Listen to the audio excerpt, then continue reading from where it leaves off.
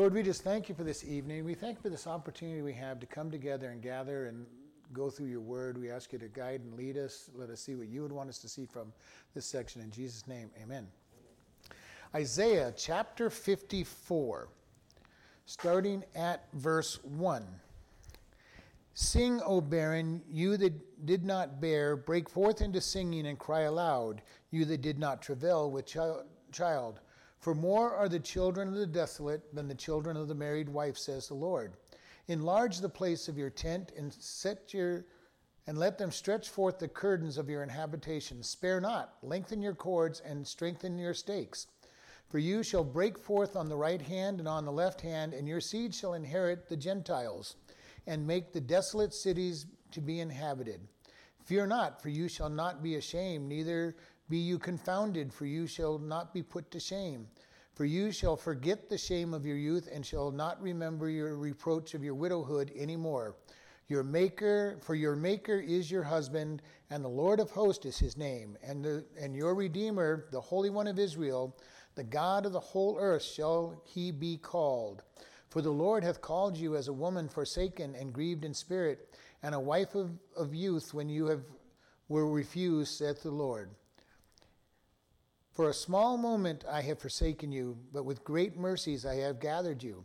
With a little wrath I hid my face from you for a moment, but with everlasting kindness will I have mercy upon you, saith the Lord your Redeemer. So I want to stop there because there's a lot here in this section to look at. It starts out, sing, O barren, you that did not bear, break forth into singing, cry aloud, you that did not travail with children. For more are the children of the desolate than the children of the married wife, says the Lord. This is very interesting. God says sing. And this word for sing is a loud, excited cry. It's also used for the cry of a war cry. So this is not just a simple, quiet, I'm singing under my breath. This is sing with a very loud, triumphant voice. All right? Sing, O barren. And this is something that's interesting because to be barren in this period of time was the ultimate thing. I mean, ultimate in humility to a woman. They had to have children. Preferably a male child, but had to have children. And if they didn't, it was not a place to be exalting. You hid your face. We see it. Sarah is depressed. She didn't have a husband. She had a husband but no child. And God had promised them a child. She gets to be 98 years old and hasn't had her child yet. And God says, you're still going to have your child. Elizabeth in the New Testament is praying for a child. And she's considered old and beyond years. And God tells her husband, you're going to have a child. It was a big deal not to have a child. And God is telling Israel he's considering them barren. And they really were a barren people. When God told them to take him to the world, they said, no, we're the chosen people. We're going to sit back and just sit here and let all the other people go to hell because we don't care about them. Basically, I mean, they didn't put it that bluntly, but that's, if you didn't want to become a Jew, they wanted nothing to do with you and you had to come to them. They didn't go out to you to try to get you to be a Jew. So they basically were barren. They weren't doing what God says. And he says, rejoice. Rejoice loudly. You that have barren, that did not bear, break into singing. And this is just joyful singing. This one is a different word. It's the same in English. It says sing and sing. But in Hebrew, one is that loud, triumphant joy. And this one is literally just singing with rejoicing. All right? And cry aloud. Now, this word for cry aloud is to cry shrilly, to be in total distress. This is the picture of somebody who is just sobbing in total distress. They have nothing.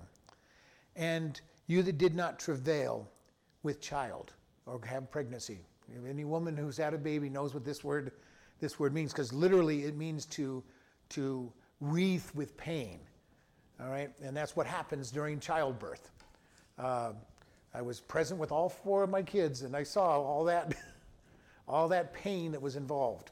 Never realized my wife was as strong as she did until she just about broke my hand during one of the contractions. Not literally, but I felt, she never had the strength to be able to squeeze my hand that hard, and yet I was, crushed. And that's what it's talking about. Those who are in great pain, And then it kind of has this interesting statement. For more are the children of the desolate than the children of the married wife, says the Lord. This verse kind of reminded me of Mark chapter 10, and starting in verse 28. Then Peter began to say to him, Lo, we have left all to follow you. And Jesus said, Verily I say unto you, there is no man that hath left house or brother or sister or father or mother, nor wife or children or lands for my sake and the gospel's, but he shall receive 100-fold now in this time houses and brethren and sisters and mothers and children and lands and with persecutions in the world that comes eternal life. But many that are first shall be last, and the last shall be first. Jesus told the disciples, you think you've given up things? You haven't even begun to give up things, because I am going to give you more than you have given up. And this is the great blessing of us as Christians. We never give up anything for Christ. It may look like we're giving it up, but God says, I've got a blessing for you that's much more deep. You think your family's abandoned you? I'm going to give you a family. And we get a church family.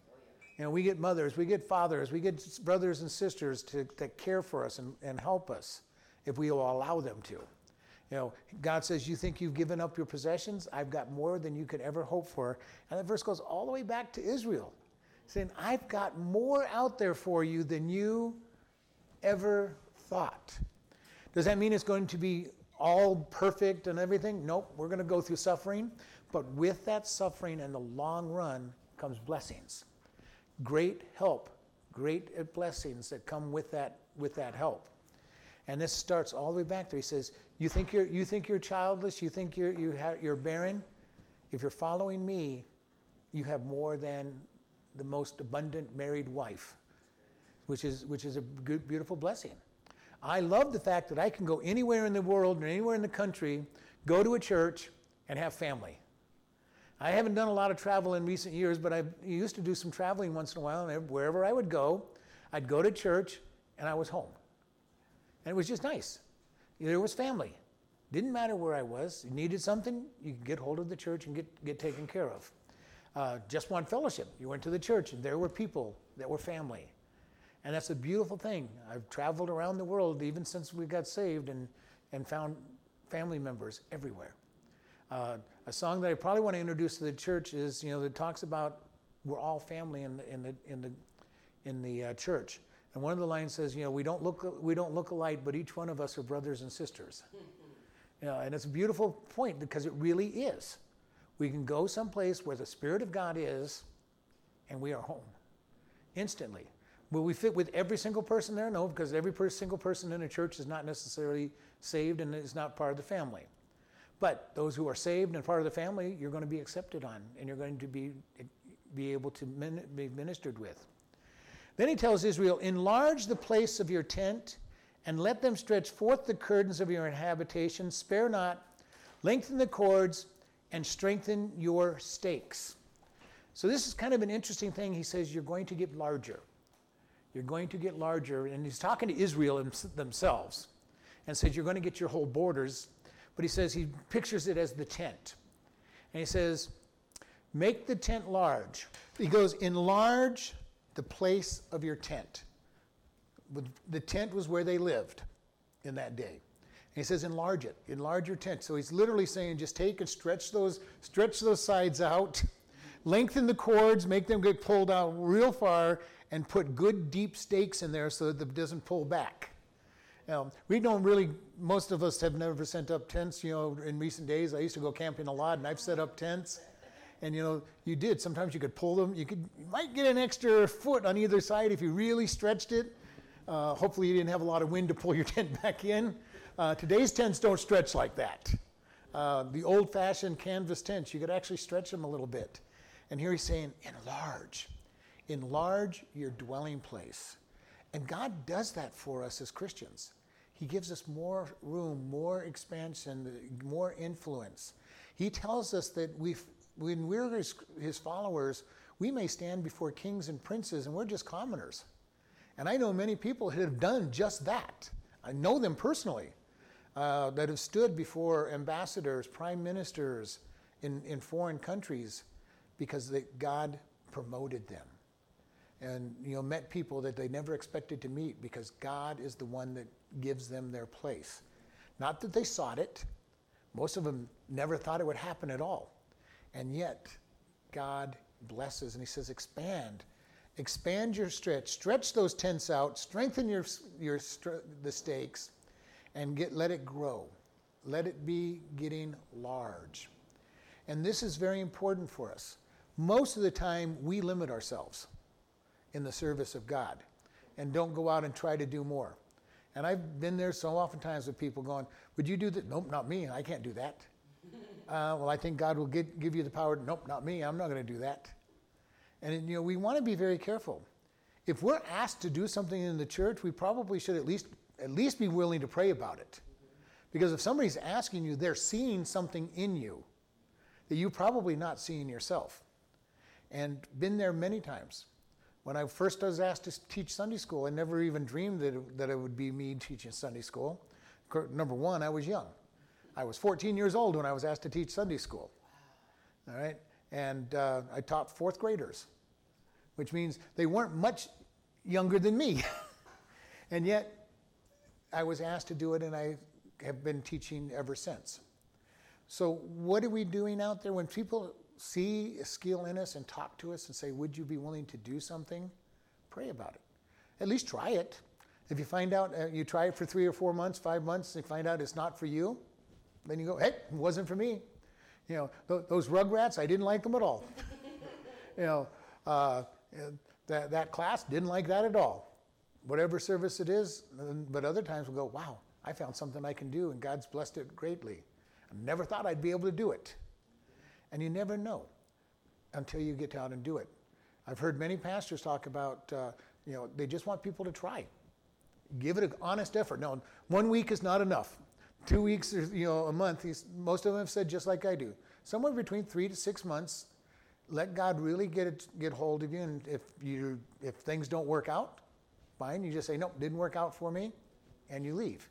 You just might find your place when you go to do things. And so it's stretch out those borders, pull them out, be challenged. Nobody goes anywhere who just sits back and stays in their comfort zone. I've had employees that go, well, I want to be in management. I go, well, you're not showing me any management skills. And they'll go, well, if you just let me have the position, I'll show you. And I'll go, it doesn't work that way. Yeah. You're going to show me that you have skills before I promote you to management. Because once I promote you, it's kind of too late if you don't have the skills. God wants us kind of do the same thing. Step out and see if he's going to gift us. See if he's going to give you the gift. You may not. You may try lots of things and say, none of this stuff was for me. But one day you'll step into that one area and you go, this is it. This is what God gifted me for. This is what he's asked me to do. And you just keep enlarging your tent. And then you never know where God's going to take you to from there. Because he keeps expanding our borders. As we step out, he'll expand. And he will gift us to do what it is that he wants us to do. And a lot of times it's just stepping out. God, I don't think I can do this. First time I preached, I was scared to death, to preach. Because I was, again, a young man. The royal ambassadors took over the service, and I got to be the one that did the message. And my first message, and I was all set to preach, and I just practiced and practiced. I thought I had a 20-minute message. I got done in about 7 minutes. just like your one last night, But it's not uncommon. That is what happens. We get a little nervous. We get a little outside, and nothing wrong with the message. It was just I rushed through it, because I was completely nervous. It wasn't that I even had a lot to say. I did have a lot to say, but I just rushed through from nervousness because I was about 15 years old teaching the adults. Because I was preaching at the main service. But again, we step out. We say, God, help me. Since then, I've learned to be able to speak in front of large crowds without being nervous. And I love being in front of crowds. It's not a problem to me. So we look at this, and God says, enlarge your tent. Challenge yourself to go forward. Don't just get stuck. Because we as human beings, have one of two sides. We either want to try to achieve for our own glory, or we just want to stay and not be humiliated. Don't ask me to do anything because I'm afraid to do anything. And that happens a lot of times with people. Oh, just afraid. I'm not, nope, not going to do that. I'm not going to stand in front of a crowd. I'm not going to sing. I'm not going to teach a Sunday school class. I'm not going to do whatever because that might just be terrifying and I might embarrass myself. So it's very important that we be very careful with that. Our hope has to be in God. Our desire has to be in God. But usually that stress really is, I don't want to embarrass myself and look bad, and then I will have a problem. And that's something that's that's our problem as human beings. I don't want to do anything that makes me afraid that I might look bad. And Christ says we're to stand out for him. We're to walk in faith. We're to step out, which means oftentimes we're going to look like fools. Just preaching the gospel is speaking foolish to most people. They're going to look at us like we're crazy. What do you mean? All I do is got to confess my sins and accept Jesus Christ and I get to go to heaven. No, that's foolishness. God says that in his eyes, we are perfect. We know we're not perfect. We know we've got problems, but we cannot get frozen because of that. It's kind of a catch on here. We need to see ourselves the way God sees us, and that's perfect. But by the same token, we also have to acknowledge I'm going to make mistakes, but God sees me as perfect. Because if I always see myself as a sinner, I'll be paralyzed and afraid to do anything. When I see myself the way God sees me, perfect, redeemed, restored, his child, elected by God, given the inheritance of the Holy Spirit. We did this study quite a while ago, 53 things that happened to us at the moment of salvation. And there's a lot of, 53 things that happened to us at the moment of salvation. There are 53 things that happened to us. Oh, is it? Yeah. I'll give you the notes from that class. We spent 53 weeks going through that lesson. One event per week. So your notes won't give you that much information, but they will give you verses. Okay. But there are things that happen to us. When we get saved, we are a new creation. We're adopted into God's family. He is our Father. He gives us the Holy Spirit. We are promised everything that God has. There's so much. And we need to really see ourselves the way God says we are. Knowing that we have problems. All right? Knowing that we have sin and everything, but knowing that God says something totally different about us. But the more we get to know what God says about us and believe it, the more we become what he says we are. And it's very important that we start thinking differently. And this is what happens. We get into God's word, we get into his truth, and we start letting him change who we are. He says that we're perfect. We need to be able to start understanding that we are. God says that we are not to be conformed to this world, but be transformed by the renewing of our minds through the washing of the word. God changes the way we think by getting into the word of God. And as we change the way we think, we start thinking more like him, we start acting more like him, and we start becoming who he says we are. And then people start looking at you and saying, boy, you're changing. And that's what we're looking for. We're looking for that thing that when somebody comes up to and says, you're not the same person you were a year ago, a month ago, 2 years, 10 years ago, whatever it might be, and that's where we know we're being changed. When we can look at our life and say, I don't do the things I used to do, I don't think the way I used to think, and we can look back, and we're going to have to look back several months to a year to really see it. It's just like when your kids are growing up and you see them every day, you don't realize how big they're getting until you have to go to the store and buy clothes for them. But you go to the family reunion and you haven't seen your niece or nephew for a year or even a couple months, and all of a sudden you remember them at 3 feet tall and now they're 5 feet tall. You go, wow, you have really grown. Well, so have your own kids. You just don't notice it because you see them every day.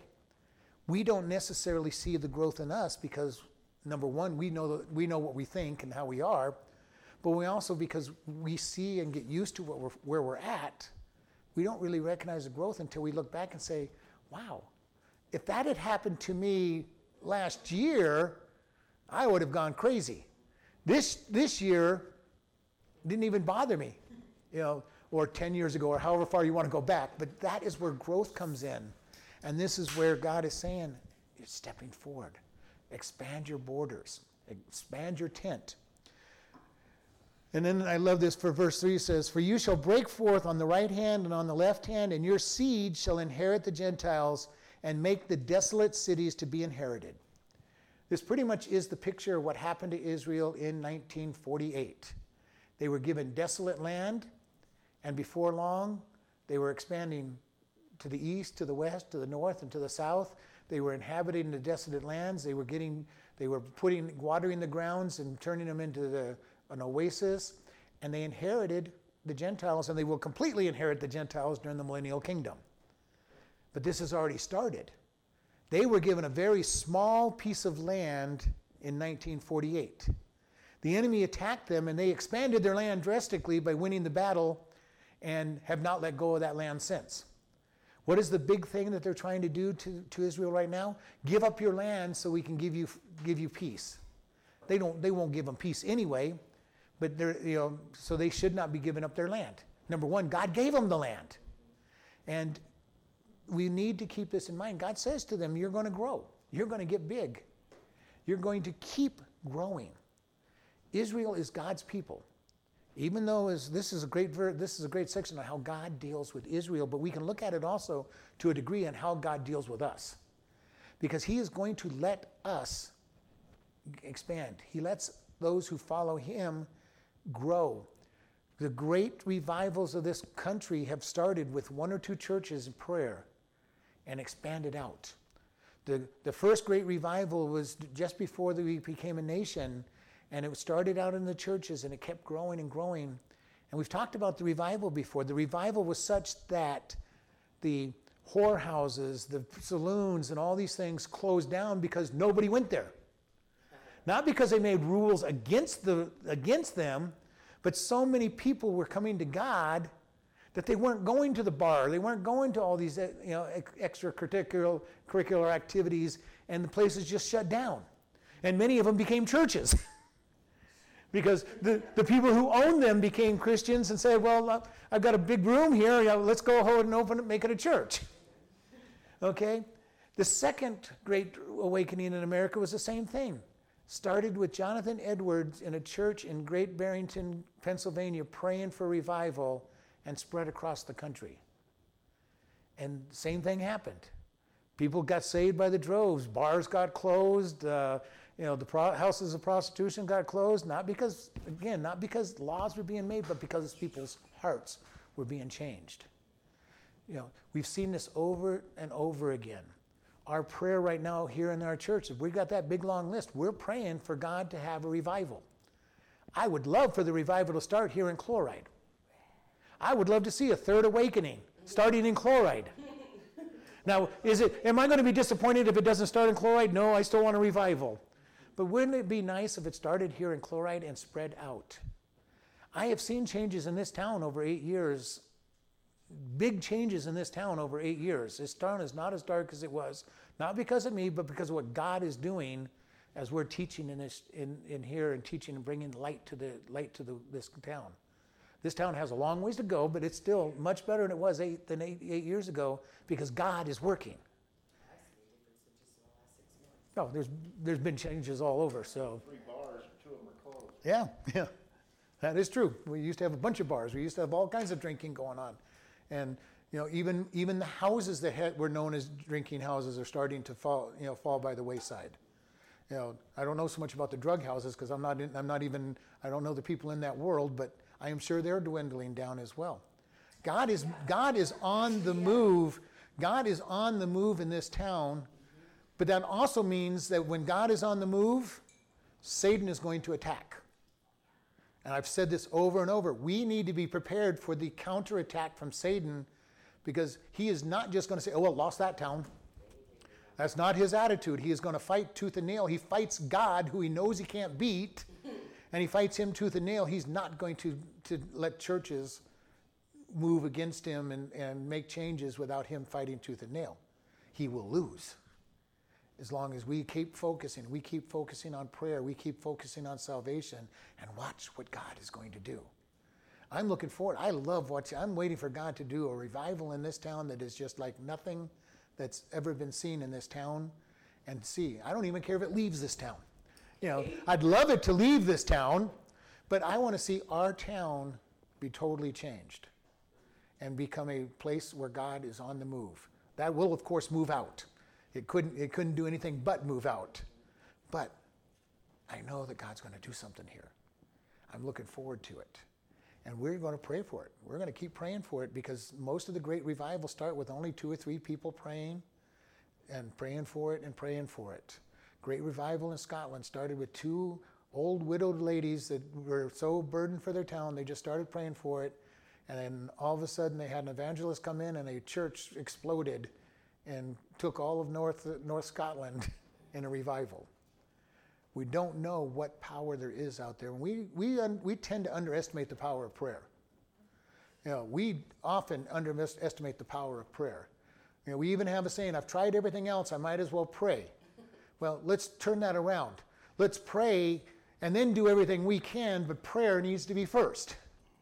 And we're going to keep praying for a revival. We're going to keep praying for God to change lives. And I'm seeing so many lives changed of the people that have been in and out of this church. The hard thing is so many times people start getting changed and move, and then they move away. But I'm waiting for God to do something here that is going to be more of a permanent activity. But it's got to be Him. Can't be us. And we're going to wait, and we're going to see, and we're going to keep expanding and watch what God does. In verse 4 it says, "Fear not, for you shall not be ashamed, neither be you confounded, for you shall not be put to shame, for you shall forget the shame of your youth, and shall not remember the reproach of your widowhood anymore." So I love this. Fear not. God says you will not be put to shame. Now, does that mean that we will not have anything that we do that bothers us and causes us? No, but He's saying your shame is not going to be something that hangs on to you. One of the things, and I heard this statement the other day, and it really hit me. It says, do not let the poison of your past kill your future. Too many people are stuck with what has happened in the past as if God can't heal or give blessing on it. Don't let the poison of the past kill your future. And that's very important. That's really what this verse is basically saying. He says, don't fear, you won't be ashamed, nor will you be confounded, which means be disconcerted. All right? Now, it is easy for us. As human beings, we get ashamed and we get confounded all the time. We're always worried because of our pride. Don't let me be looked bad. But I love this next part where he says, and you shall forget the shame of your youth. There are so many people that just won't let go of past mistakes. Won't let go. They will, and this one literally, I kind of found it very interesting. The forget here is cease to care. I don't care about my past anymore. The reason we can do that is God promises that all things work together for good for those who are called according to the purpose of God. Now, this is very important for us to understand. The word is all. Not some things, not most things, not only the good things. All things work together for good. I totally mess up my life by my mistakes and my problems and my sins, and God says, I will still work all things together for good. Because we tend to think, well, God, all those things back then, you can't do anything with them. God redeems everything. He takes the years that the cankerworm has eaten and restores them. That means all the bad things you do, all the places where you have messed up in your life, God says, I have a plan of redemption for it. How can He do that? Because He's all God. He's all powerful. He already knows how He's going to make it work out. How can it work out as far as I'm concerned? Most of the time I have no clue. But God says, I can make it work out. And He promises us that He will. And it says, we will cease to care about those things. The more we are fixated on our past, the more we're frozen in our future. And we've said it so many times, most human beings are fixated on one side or the other. They're worried about what they have done or what they're going to do. So much so that we forget that we're living now. The only thing we have any control over is right this moment, and by the time I said it, that's gone. Okay? I have a very small period of time that I have any control over. And that's what's happened to me right at the moment that I'm living. Once it's passed, I have no control over it. I cannot change anything that's passed. We cannot worry about what has gone. God, it's up to God to redeem, and it's up to God to show us how it's going to be used. When we make a mistake, all we can do is apologize to the people and move on. When we've done anything right, all we can do is, move on, because it's in the past. There are people who live in the past, both good and bad. And you'll hear it from older people. Back in the good old days when everything was perfect and we didn't have to lock our doors and I could walk to school and I didn't have to worry about, forget the past. It's over. It's gone. Live in today. Because you're so worried about the past and thinking about the past, you're forgetting that you're living in today, and all you're thinking about is how miserable today is because it doesn't match your dream and your imagination of what the past was. And we can do it also with the bad. Oh, things were just so bad. I've messed up my life so bad I cannot live today. I cannot get past my past life. God has forgiven it. If you're His, He's forgiven your past. Live in the moment. Know that He's got plans for you. No matter what it is that your past has in it, He forgives and says, we're going to move forward. And this is the important thing. No matter what happens, He says, walk with me. I've got a plan for you. We look at somebody like a Gideon. Gideon's a scared, cowardly man, and God says, all right, Gideon, I want you to stand up for me. Gives him a really interesting first job, and that was to tear down the idol of Baal in the city square. So he does it in the middle of the night when nobody's looking. Saying, okay, God, I'll obey you, but nobody's going to know that I did it. And then when they found out he did it, his father defended him. Then he's told, okay, I want you to take an army of Israel and go fight the 80,000 man army. So he gathers everybody up and gets 30,000 men to fight 80,000. God says, well, you got way too many people. And he goes, okay. So he goes out and they do the thing of the stream, and they're drinking water. And he goes, anybody who laid down and put their face in the water, they're gone. So he cuts his 30,000 army down to about 10,000 men. And God says, you still have too many people. We go through all of this process, and God leaves him with 300 people to go fight 80,000. All right? God does these kind of things, and He says He wants the credit. If we think we're going to go in so organized, so planned out, so full of plans that we cannot lose, God's going to say, this isn't working. This isn't going to happen. He will say it's time to cut back. Why? Because He has to be exalted. Does that mean the plans are bad? No. We're getting ready for the parade on Saturday to pass out those bags, and we did a lot of planning. We did a lot of organization. We didn't just say, God, we expect 500 bags to show up in the church one day. We went out, we gathered the stuff, we planned on it, but we obeyed it in prayer and said, God, we want your blessing. Because right now we may be looking at rain on Saturday.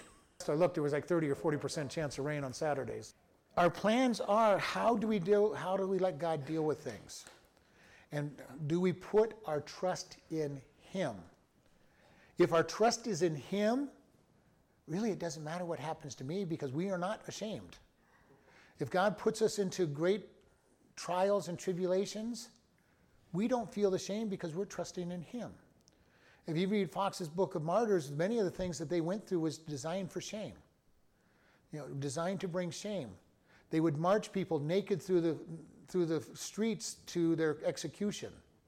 Why? Because they knew for a Christian that was a terrible thing to be doing to them. And yet they would go head held high because they were serving God. Are we looking at God, or are we looking at our situations? It's easy to look at the situation. We walk by sight. And it says, the just shall live by faith. And there's 4 places in the Bible that God reiterates, the just shall walk by faith. So I think he means it. He does not want us looking by sight and saying, God can't do that. No, too many enemies, too much trials, too much troubles. He says, but I've told you to do it. We need to learn to walk in the Spirit. Walk with God and say, God, I'm just going to trust you. I may look like a fool to everybody, but you're telling me to do it. I may look like a total idiot to everybody, but I'm going to go out and do it. Now, there's a fine line between being an idiot and looking like an idiot. All right?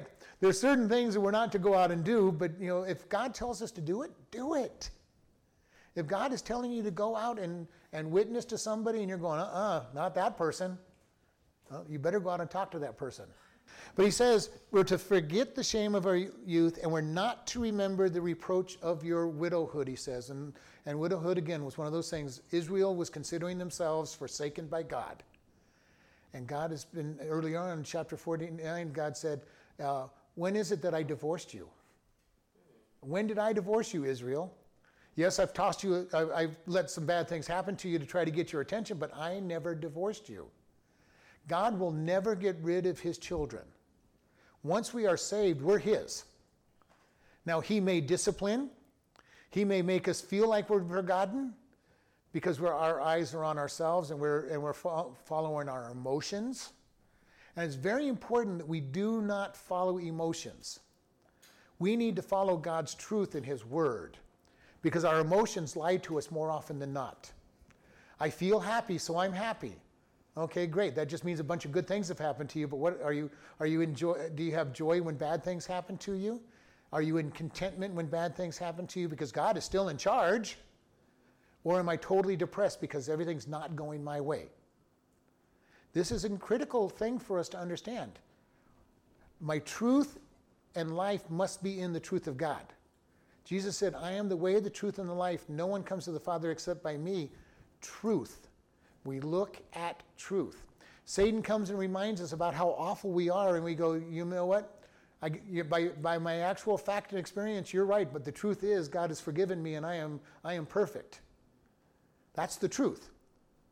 I can wallow in my self-pity for how bad I am, or I can rejoice in the truth that I am forgiven and that God sees me as perfect.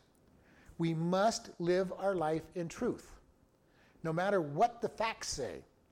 And this is kind of an interesting place. Satan comes with facts. You're terrible, you're miserable, you make lots of mistakes. Yes, you're right, but God says, and he's true, he says, I'm perfect. Satan can't answer the truth because he's a liar. He'll present facts and he'll twist those facts to look worse than they are. We see this during our season. Every 2 years we have elections going on, and we see politicians twist facts and make somebody look worse than they are or make themselves look better than they are. Over and over again, Satan does the same thing to us. He takes the facts and he twists them to make us look worse than we are. And we fall for it so often. And we wallow in our self-pity because of how awful we are and not live in the truth that God has forgiven us. And God's saying, forget about the past. It's under the blood of Jesus Christ. Does that mean there's no consequence for doing wrong? No, I've said that so many times. There are consequences. When we do wrong, there are consequences. Sometimes God steps in and blunts the consequences. But we always have blunts the consequences, doesn't let them come through or makes it smaller than what we deserve. But that's not the normal. There's consequences, and he says you're going to face consequences. Supernaturally, he'll come in and say, okay, you deserved to lose your job, but I'm going to let you keep your job this time. Don't do it again. You deserve to have a huge fine. We're going to give you mercy in the courts. You never know what it is that he's going to do for you. And sometimes he gives us great mercy. And sometimes he says, okay, you get to catch the full brunt of what you've done. And usually the full brunt teaches us a whole lot more than mercy does, which is why he lets the full brunt fall on us most times. If we are ready and willing to say, God, I deserve punishment, but would you please be merciful and recognize that that is mercy, he may be able to just say, okay, I'm going to give you mercy. He gives us mercy more often than we deserve. Because if it was deserved, it wouldn't be mercy.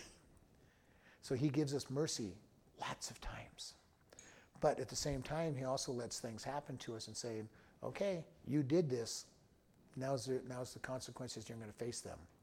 Somebody goes out and gets drunk and decides to drive and wraps their car around a tree or a telephone pole and ends up with injuries. Maybe they didn't die. Maybe they didn't even lose a limb, but they end up with injuries that they face consequences for the rest of their life.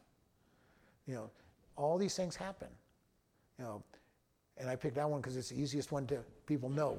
But there's consequences for everything we do. And God says, most of the time he's going to let the consequence come. Because the consequence is a constant reminder not to do it again. And so he lets it happen. And he says, don't be in shame because of it. Learn from it, but go forward. Don't be bound up by it. When God forgives us, we need to forgive. And I've heard so many people go, well, God forgave me, but I can't forgive myself. To me, that is one of the most arrogant statements that you could ever possibly make. The God of the universe can forgive me, but I can't forgive myself? That is a terrible arrogancy to be putting in, and actually it is idolatry. The God of the universe can forgive me, but my standards are so much higher than God's standards, I can't forgive myself. That's a terrible place to be. And when we really start understanding our attitude that's behind that, should change it. God, you forgave me. Help me learn to help me forgive myself. Because I've heard people, they'll forgive others much faster than they will forgive themselves. And a lot of that is because we know our attitude when we did wrong. So we have a hard time forgiving ourselves. Like, God didn't know our attitude when we did wrong. God knows everything. He knows exactly why we did it. He knows the rationale we did to make it. And still he forgives us. He forgives us while we're his enemy. He forgave us before we even confessed it. We need to be able to get to this place where, God, teach me to learn forgiveness. What is forgiveness? Is to forget about. If you're always reminding yourself about something in the past and you say you've forgiven it, you have not. If you're always remembering that somebody has done something wrong to you, you have not forgiven them. If you're talking about it to other people, you've definitely not forgiven them. And even worse, you're getting other people to think bad about somebody because of what you've said. And what's really bad, and I've said this over and over again, how many of us know that we're mad at somebody because they hurt a friend of ours and we don't even know the person? Okay, I had somebody say, I've heard so many bad things about this person that I don't like them. Have you ever met them? Nope. Do you know anybody else who's ever talked about them and may not have the bad experience with them? Nope. What's really funny is when they meet that person without knowing who they are and like them, and then find out it's the person that they're mad about because their friend just told them all these bad things about them. And they realize that friend has not been so nice to them because that friend, one of the things we try to do is make others dislike people we dislike or dislike things that we dislike. And somehow we feel like it's vindicating us. All right, others agree with me. Well, they agree with you because they don't know the situation. They don't know both sides of a story. One of the things I had to learn when I was talking to people is I cannot make a decision on one side of the story. Because you listen to one side of the story and you're, this husband and wife are having a real hard time, and you listen to one side of the story and you go, man, that person's a terrible, awful person. You get the other side of the story and go, well, maybe you're not as awful. That person's really bad. You've got to be able to hear both sides of the story and find the truth between both sides of the story to try to come to a actual answer. And so we need to be very careful. Are we sharing? Are we talking about somebody? Are we trying to make somebody else look bad? We have not forgiven that person. We have got to be able to sit back and say, you just need to stop. You need to stop. And we need to stop talking about it. We need to stop thinking about it. Because to totally forgive something, we're not going to totally forget anything. But if you want to not forget something, keep remembering it. Keep thinking about it all the time, and you're going to bring it to the forefront of your mind. Because we technically can never forget. It's in our brain somewhere. But how important it is to us Talk to somebody about, even right here. What did you have for dinner last week? Most people can't remember what they had for dinner last week because it's not that important to them. They weren't thinking about it unless it was a very special dinner, special event, and then they're thinking about it and keeping it in mind, or a really bad event. But what we remember is what we recall. I remember this. I recall it. So if you're going to be recalling things, recall the things God has done for you. Don't recall the things that have hurt you, because that's human nature. Human nature is to recall the things that are hurting you and the bad things. In a husband and wife's relationship, they got married hopefully because they loved each other and at least liked each other when they got married. Then things happen and they start rehearsing all the bad things that have been going on. And they start forgetting the good. And they're focused nothing but the bad. And all of a sudden they're wondering why they ever married this person, why they ever liked this person. But if they can go back and remember the good, they can start overriding all the bad, and they can start saying, well, this person's not as bad as I thought. The more we concentrate on the good things, the better things look. And the more we see other good things. The more we concentrate on the bad, the more everything looks bad and miserable. And I love it. I go to work and people are talking about the rain this morning. Oh, it's terrible out there. I go, what's wrong with the rain? It's wonderful. We need the rain. It's a great thing. I've lived in places where it rained all winter long. Every day of the week it rained during winter. This is nothing. So we get wet once or twice in the winter. Why are we looking at the negative? I tell people all the time, I choose to have a good day. That's my attitude. I want to have a good day.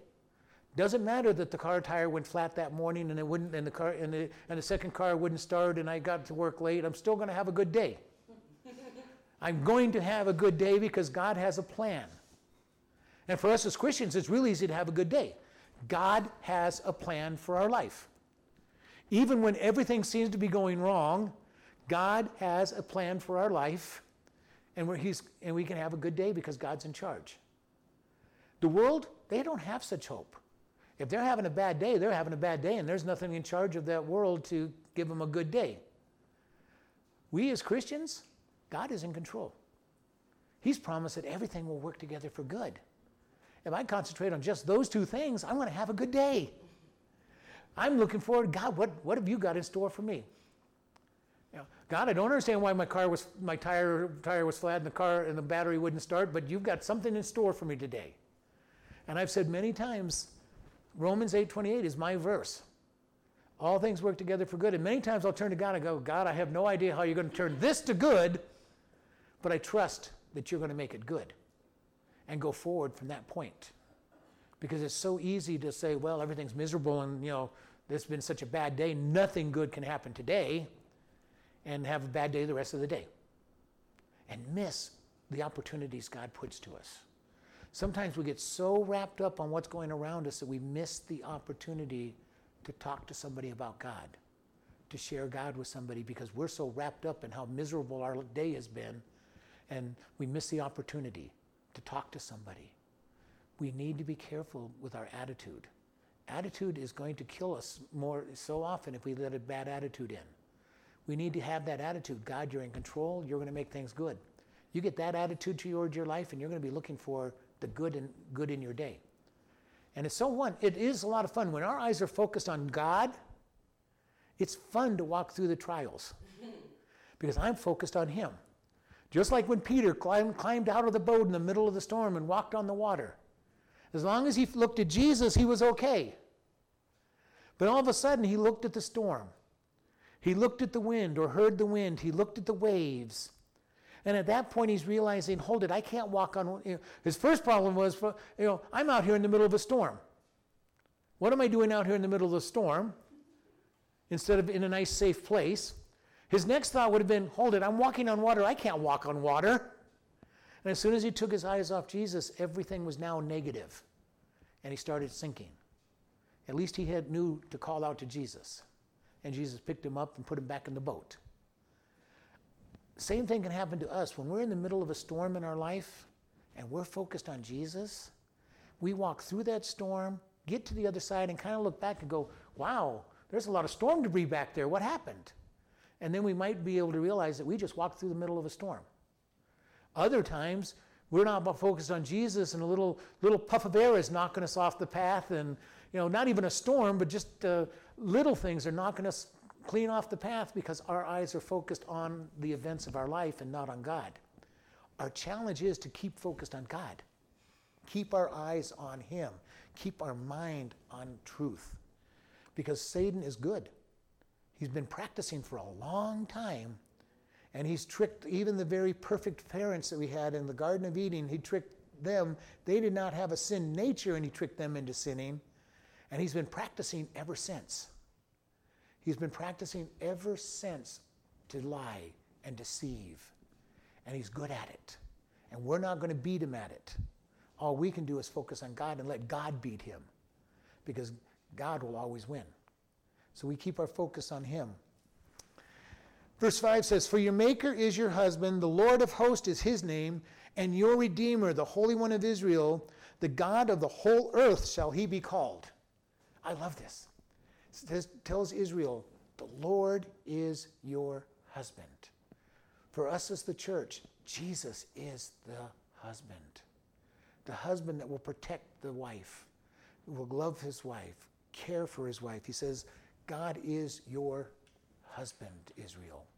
He says, not only that, he gives himself all kinds of wonderful names. The Lord of the host is his name. The Lord of the army. God is victorious. He has never lost a battle out there. What a great army to be part of. We get to the end days, in the tribulation period. We go to heaven. We get to celebrate with Jesus for 7 years while the earth is having trouble. We come back, and Satan gathers the whole world to fight against Jesus as he comes back. And we come back with him, and all he does is speak a word, and the battle's over.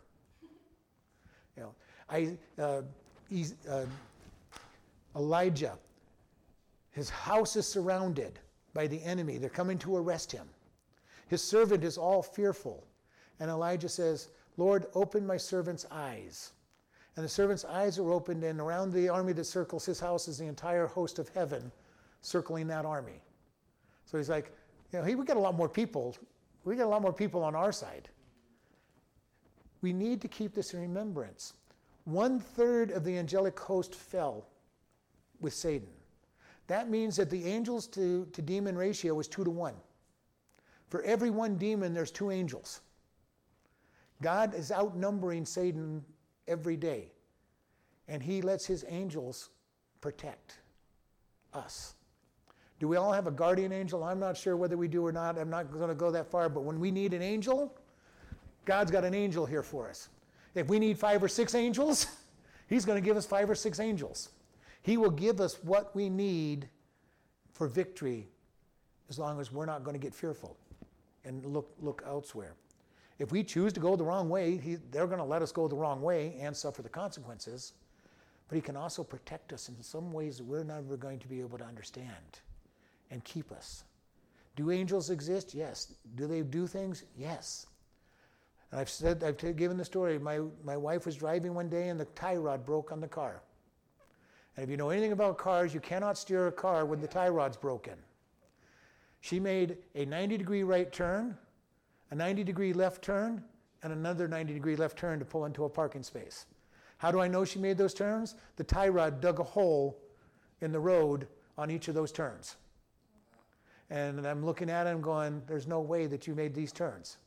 She will laugh and say she'll know her angel when she gets to heaven because he's going to have the grease stains from turning her wheel to get her in that parking space. We know that an angel had to have done something for that event, because you do not make three 90-degree turns with no tie rod. So, do they exist? Absolutely. Does God still do miracles? Absolutely. That's a pretty small miracle, all things considered, but God still does miracles. I've seen people being healed. I've seen somebody who was on the heart transplant list. He was on the top 10 of the list, and God healed him. He never got his heart transplant. He came back into church that next day, and he comes running up and down and all around the church because he was so happy that his heart was working. God still does miracles. He still heals. There's times when I'm sure he's done a very small miracle up there in our food where there's not enough food and everybody leaves full. Okay, because not a lot of food came in. Is it a miracle? Absolutely. Jesus fed the multitude with 5 loaves and 3 fish, and multiplied it. I've seen that happen on more than one occasion. God still moves today. Are most of the miracles real, huge, phenomenal miracles? Not necessarily, but he moves and he creates miracles. And if we're not looking for the miracle, we won't see it. We won't see him reaching out and touching people. We won't see it if we're not looking for it. And God is out there saying, forget about the past. Forget about what you think you know about the past, because even what we think we know, we don't know. All right? What I think about what's happened in the past is not valid in most cases. And usually if I get far enough away from it, it'll be revealed to me that I didn't understand it at all. God had a plan. And we'll sit back and go, God, I don't understand this. I don't understand what. And God says, I'll show it to you someday maybe. Maybe in heaven he'll show it to us. But there is all this stuff going on that we think we understand. And God says, you don't even begin to understand what's going on. You don't understand what's happening in this world because we don't see it from the spiritual. We see from the physical. God says, I see so much more than you're seeing. I know things because he knows it completely. He knows it from the beginning to the end. He knows it from when it started to how it's going to end. And says, you don't worry about it.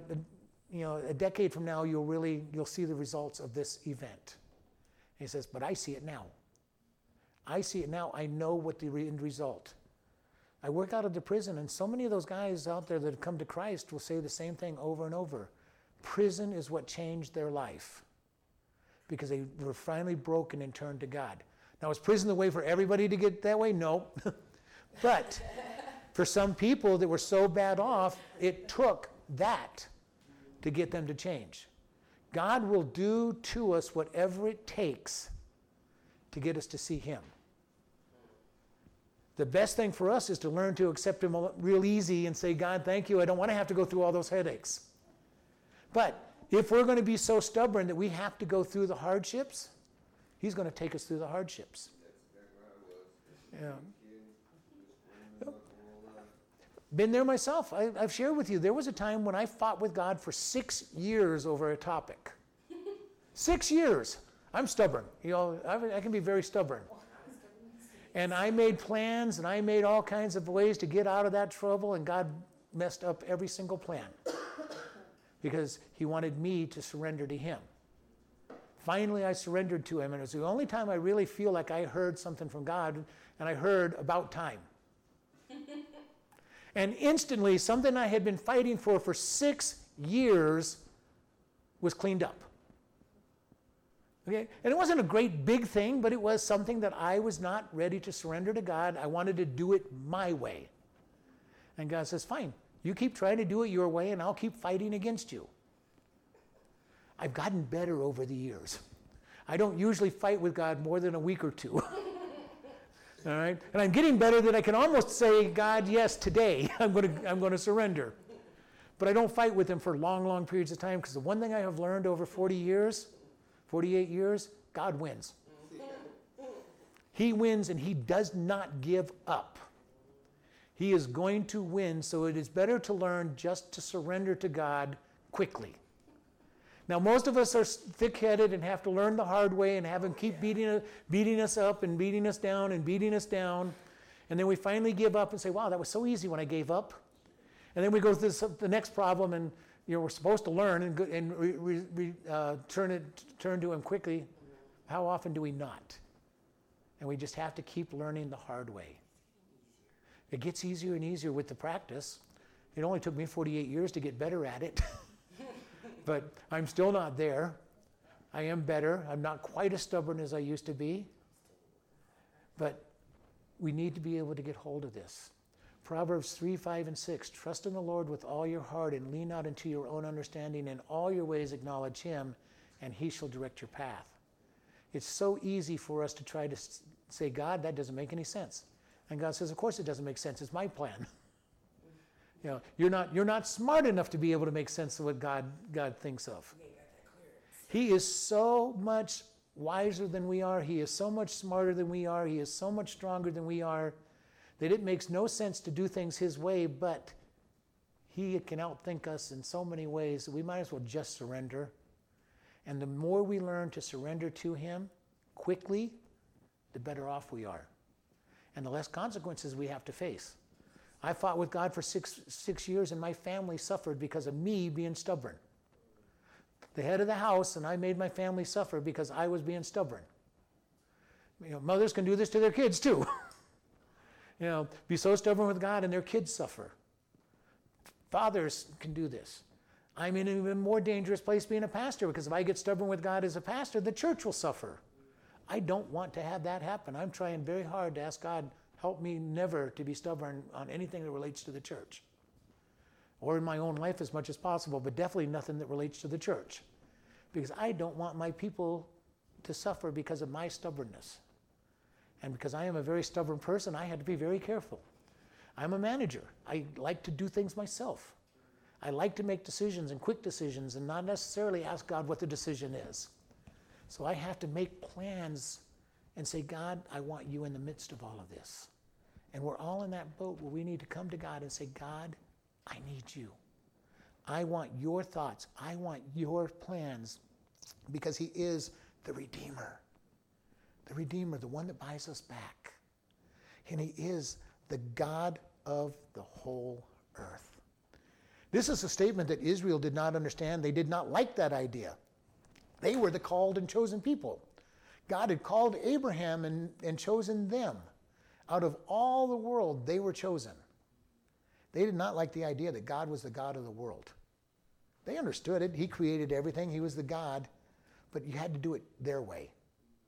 They couldn't ask God to bless all people.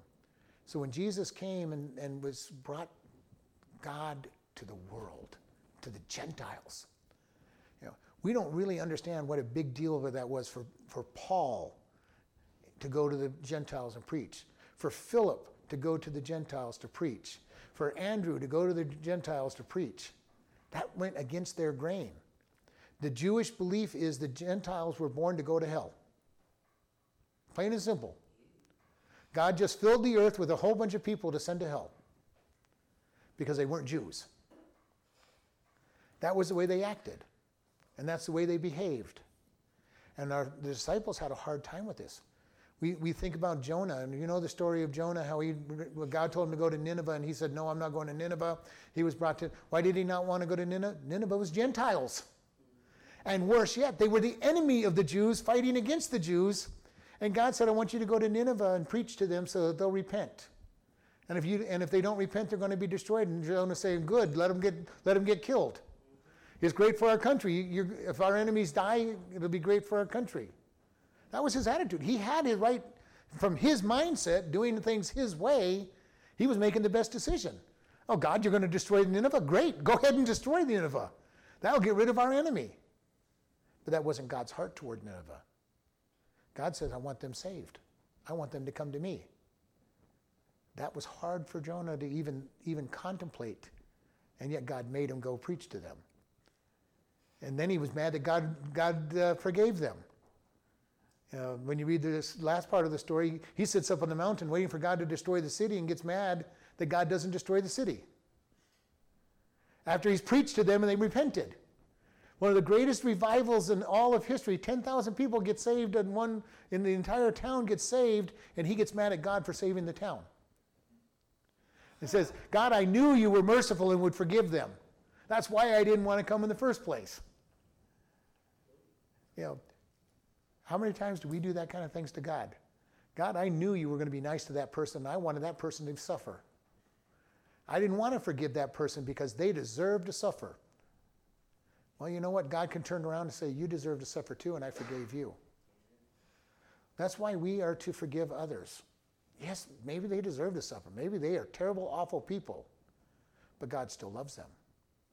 And we're to forgive our enemies. And that is not an easy thing to do. As a matter of fact, for us in the flesh, it's an impossible thing to do. Without God, we cannot forgive an enemy. We have enough trouble forgiving friends. And we are not going to be loving and forgiving of enemies. And yet God says, that's what I want. That's what makes us stand out as Christians. Our kindness, our love to people that we don't like, or worse yet, don't like us. And we want to go, well, God, that person deserves to burn. That person deserves to have everything go wrong in their life. How come that's not happening? And God says, because I love them. I love them, and I'm giving them enough rope, enough time to hang themselves. And that's what God does. He's given everybody, when they stand before the white throne judgment, they're not going to be without guilt.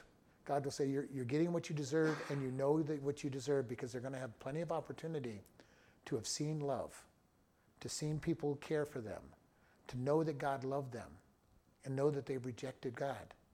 So that when they stand before the white throne judgment, then God says, you could have been clothed in the righteousness of Christ instead of your own righteousness, but you rejected it. And sometimes it's hard. It is hard. I'm going to admit, it is hard to watch somebody that's a real mean, nasty person seeming to get blessed and have everything go right. And you're going, God, I don't understand this at all. How can somebody that mean and nasty seem to have everything go right? But if you really were walking in their shoes, you would probably find out that things aren't going right for them. They feel the guilt. They feel the anguish. They may not be as happy on the inside as they're trying to make people think they are. And most of us have been there ourselves, especially people who got saved later in life. They know this feeling where they're trying to play that they're all happy, that they're enjoying their drinking and their drugging and everything, and they're miserable. They're not finding what they want. But they're putting on a happy face in front of everybody. Let's go have party. We're going to go party and forget everything. And they end up in just emptiness. And their heart is empty. That is when they're most vulnerable to the gospel message. And yet sometimes we're sitting back, I'm not going to talk to them. God, they don't deserve you. Which is an arrogance on our side too, if we're saying they don't deserve you, because we didn't deserve him either. Even if we weren't really that bad by human standards, we still didn't deserve God. And we need to be able to reach out to people and show love. Sarah, when you were speaking on your testimony the other day, I loved it that you said the church has loved you and not judged you on it, and I love that testimony for our church. Because I want that to be our testimony of the church, that we're not judging people, that we're not criticizing people and telling them when you get right, you can come to church. I want people to know that they're welcome here. I know everybody's got sins, and we've all got problems. Even when we're Christians, we still have sins and problems we have to deal with. We want to learn to give grace to one another and love one another and build up one another and let others see that love so that they will recognize that this is a place where God reaches out and touches lives. We're going to close here because I'm past time. Lord, we just thank you for this day. Lord, we thank you that you love us so much and that you care for us. We ask that you go with us and show us what you would like us to do each day, that you will help us. Lord, teach us to love each other more. Teach us to be able to be forgiving.